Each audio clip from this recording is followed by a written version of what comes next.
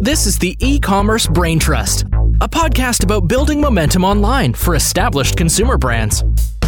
Join our hosts and their expert guests for high-level conversations about e-commerce strategies, trends, and innovations. Access our Brain Trust and boost your brand's e-commerce potential. Hello and welcome to the E-commerce Brain Trust podcast. I'm your host, Kiri Masters from Acadia, and today I'm joined by a returning guest. It's James Thompson, who is SVP of Performance and E-commerce for Nutrabolt, overseeing digital globally for the C4 Energy, Cellular, and Extend brands. With more than 15 years of experience in digital marketing, a decade on Amazon, an extensive experience leading global D2C businesses, James is driven by improving all individuals on his teams, which translates to performance for the brands. He's an avid surfer, having surfed professionally in his early 20s, a free dive spearfisher, husband, and father to two energetic children. Welcome to the show, James. Thank you for having me today. Yeah, good to have you back. So we're here to talk about retail media, and I know that we're going to veer off into some adjacent topics too, which I'm excited about, particularly Amazon Live, which I'm dying to get into your experience there because you have had wonderful results. But let's start with a retail media question. What is one or maybe a couple of things that your company has done particularly well with retail media? Yeah, I think with retail media, a couple things, I guess. There would be digital talent applied to retail media across all customers. As you see customers, bringing up programs, oftentimes you'll have sales members or you just won't have that digital acumen applied to all customers. So we're doing a great job in making sure that we're showing up in the right way, utilizing the programs as much as we can across the full customer base. Specific to Amazon, we've just pushed the envelope working with, our vendor teams to drive opportunities like Amazon Live in our category, which had never been done before. We look at Amazon not only for commerce, but really it's an opportunity to, grow your brands. And so those viewpoints, I think, really bring a differentiator into how we work with retail media. Yeah, I know that you have, you're doing some things differently at Nutrabolt as well, putting digital talent on retail media for other customers, for example. I know you're working also with Amazon Marketing Cloud. Could you tell us a little bit about what you're doing there that you think is particularly innovative? Yeah, I guess it goes into some of the full funnel tactics. We run 360 activations. And so we'll surround, right, like tactics. Prime Day is a perfect example where we had an Amazon Live with Kevin Hart, but we then go and push that into a 360 activation, right? A lot of brands would never call out that, gosh, you have an Amazon Live to your DTC email list. We were posting on social. We were calling this out to our email list. We were, dropping public relations. We were dropping PR heads. We really did a 360 activation, and I'm not seeing that really within our competitor set. Why not? And why do you think that's a mistake? I would say sometimes it's really like org structure, right? Where you have individual goals by channel and it's not a united, cohesive unit. And applaud to our leadership. They've really given, infused a culture of one Nutrabolt, all boats rise.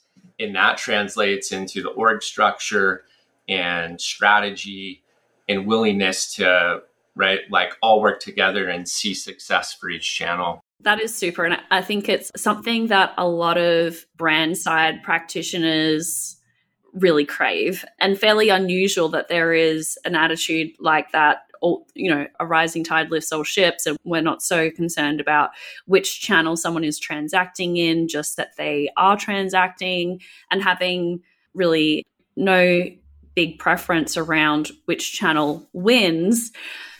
That is not so common, and a lot of people would like it to be. And on Prime Day, right? Like Amazon owns the audience. You see other customers trying to make, jump into a voice through those days, but every retailer is going to have their shining moment. And you really, for Prime Day, it's just recognition that, gosh, the traffic's going to Amazon and how do we best utilize it?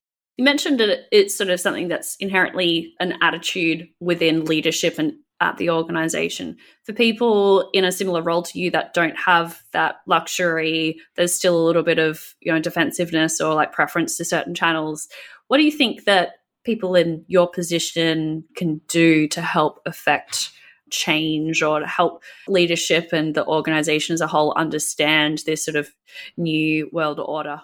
Yeah, that's a great question, right? Because sometimes there's resistance between channels. And I've certainly worked in orgs where that existed. And I think it's really about building relationships, and you hold the keys to so much data, right? Whether that's just what the consumer is doing on Amazon or what's winning.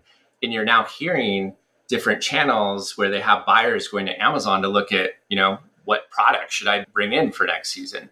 And I would say building those relationships in an intentional way and sharing data that makes them better in their role, right? If they're going to go meet with a buyer and they're equipped with key search data, maybe that's, flavor preferences or style preferences, if you're in different categories, I'd say that's the best way to break that down and start to create that unification. Yeah, absolutely. And yeah, data is something that we're going to talk a lot more about because it can take the emotion out of a lot of those decisions and those assumptions when you can actually kind of present something in black and white. So let's talk a little bit about Amazon Live and what the outcome was there. And you did already mention that it wasn't just throwing a video up on Amazon Live without any context, without any push towards that, and then, throwing your hands up and saying, well, that didn't work.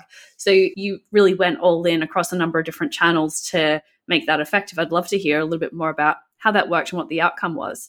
Yeah. So first, it was just taking note of Amazon was testing and learning themselves and trying to move into live commerce. And it was showing up on PDPs. It was showing up in different places through the marketplace. So first we did a proof of concept and just chose a day, nothing special about the day, rented a studio, and we were live for 60 minutes to really show our vendor team that, gosh, look, we can fill content in a big way for this amount of time. We should have this opportunity as an ad unit or as some sort of feature that you provide for a key day like Prime Day. It wasn't available. They went back.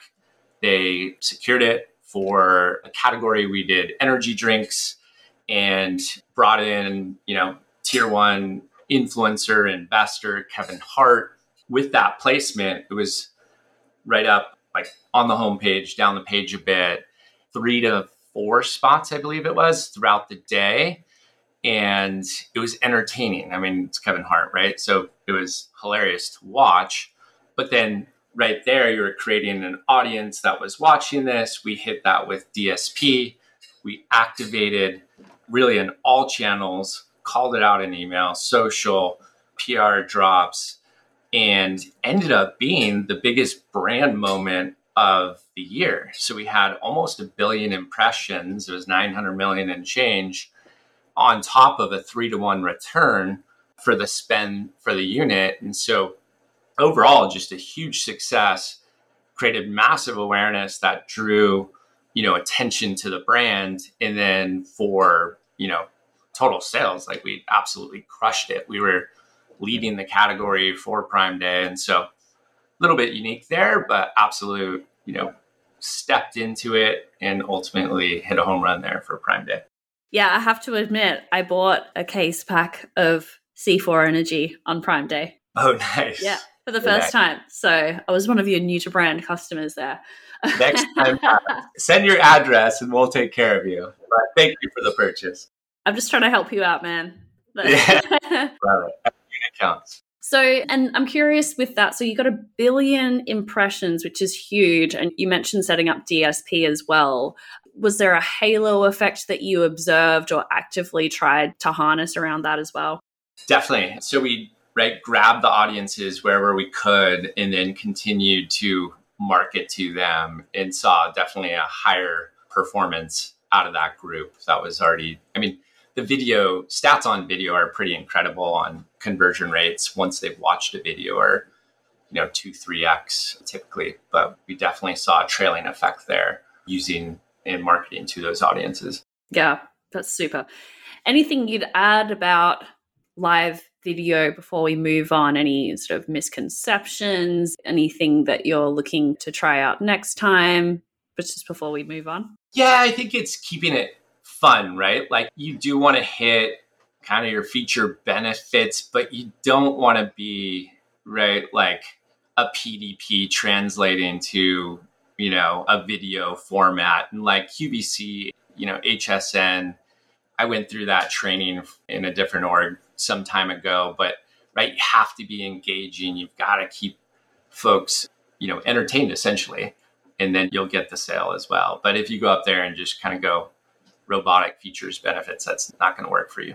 Like, we had fun with flavor testing, right? And it was just Kevin and his trainer boss, going back and forth on the fun of flavor testing. Yeah, see, and I think that is where it makes a lot of sense. I have just seen and heard just so many mixed reviews about live video. C4 is a huge success story, and it sounds fun, it sounds engaging, it's something that I would tune into. Another client of ours, Love Pop Cards, they have these beautiful, really high-end cards that are pop-ups, and they don't bring a celebrity in to do live video. It's actually Emery, the marketing manager, doing these demos herself, and she actually gets some pretty good outcomes from that as well. So I've seen it work with, you're getting a studio with one of the most recognizable comedians and going really big, and I've seen some examples where it's like fairly small budget, still done well, still engaging.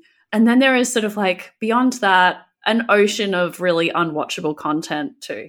So I just see a huge difference between who's doing it really well and what is unwatchable content that sadly is sort of appearing much of the time. It can be so terrible. In our research, one of the James Bosch, who sits on my Amazon team, fantastic, but he actually tuned into one where an influencer had fallen asleep during the Amazon Live. And, so there's controls at times. So you definitely are going to get various content in the mix. Jeez. Yeah, certainly there is opportunity there, but it's the other piece too, I guess, is you can chop up the video and then test some video in search, or maybe that fits into some, paid media elsewhere. Just utilize the asset once you have it. Yeah, that's a great point. All right, let's swing back to retail media more generally. Curious, what's something that you believe about retail media that others don't? I don't know if it's that others don't, but I think there's more efficiency to be gained using the different options than recognized. It's almost, if you look at the trends of Amazon's the perfect example, right? Of you'd see great ROAS out of sponsored products. Here come all the brands into sponsored products. Sponsored brands is sitting top of page, and they just, didn't even jump to sponsored brands yet. Then all the brands kind of come up to sponsored brands. So then now I see more of a full funnel approach coming from the brands, especially with the iOS updates and more challenging performance elsewhere, where you're going to see more full funnel approach in people using retail media network. So I just see more efficiency. It's not necessarily as clean as a pay-per-click result. And, you really just have to, I think, look at it as full funnel and bring a brand perspective to mix in with performance. That's really interesting. John Denny, who heads up e-commerce at Carvu Ventures, a number of different brands there like Vital Proteins. His perspective, and I might be condensing it a little too much, but it's basically brand marketing is growth marketing. And his perspective is, dollars spent at the top of the funnel will result in sales. It's just, it really goes against the grain of the addiction that a lot of brands have to ROAS or to, something super measurable that they can, again, like you said, comparing across channels and chasing the best return. Well, that is, that's going to meet a need if you have very specific contribution margin goals or something like that. But if your goals are more broad around growth, around brand awareness, around driving trial and new to brand, then that's a really short-sighted way of looking at it. Exactly. And funny enough, my head of e-com and performance, Andy Sandine, comes from Vital and has that very similar viewpoint. So Vital's done well on Prime Day, on some of those other key days with a similar broader activation. I've definitely noticed them. Yeah, I bought some Vital Protein on Prime Day as well. So potentially with folks.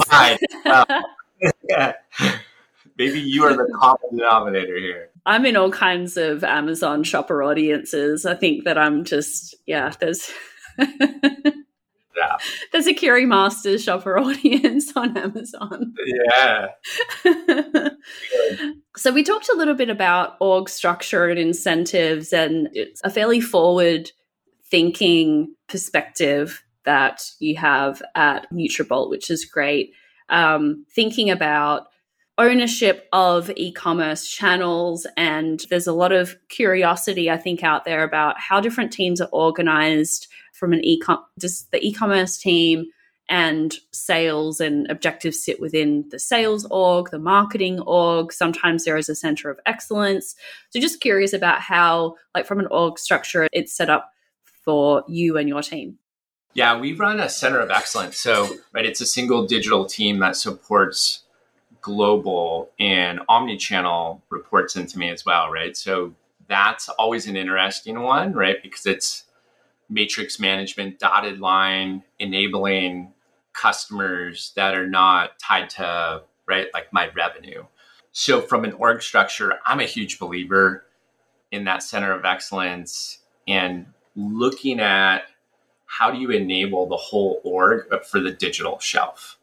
When you start to have channel specific, maybe Amazon sits in the sales team, D2C sits under, I've seen it, marketing.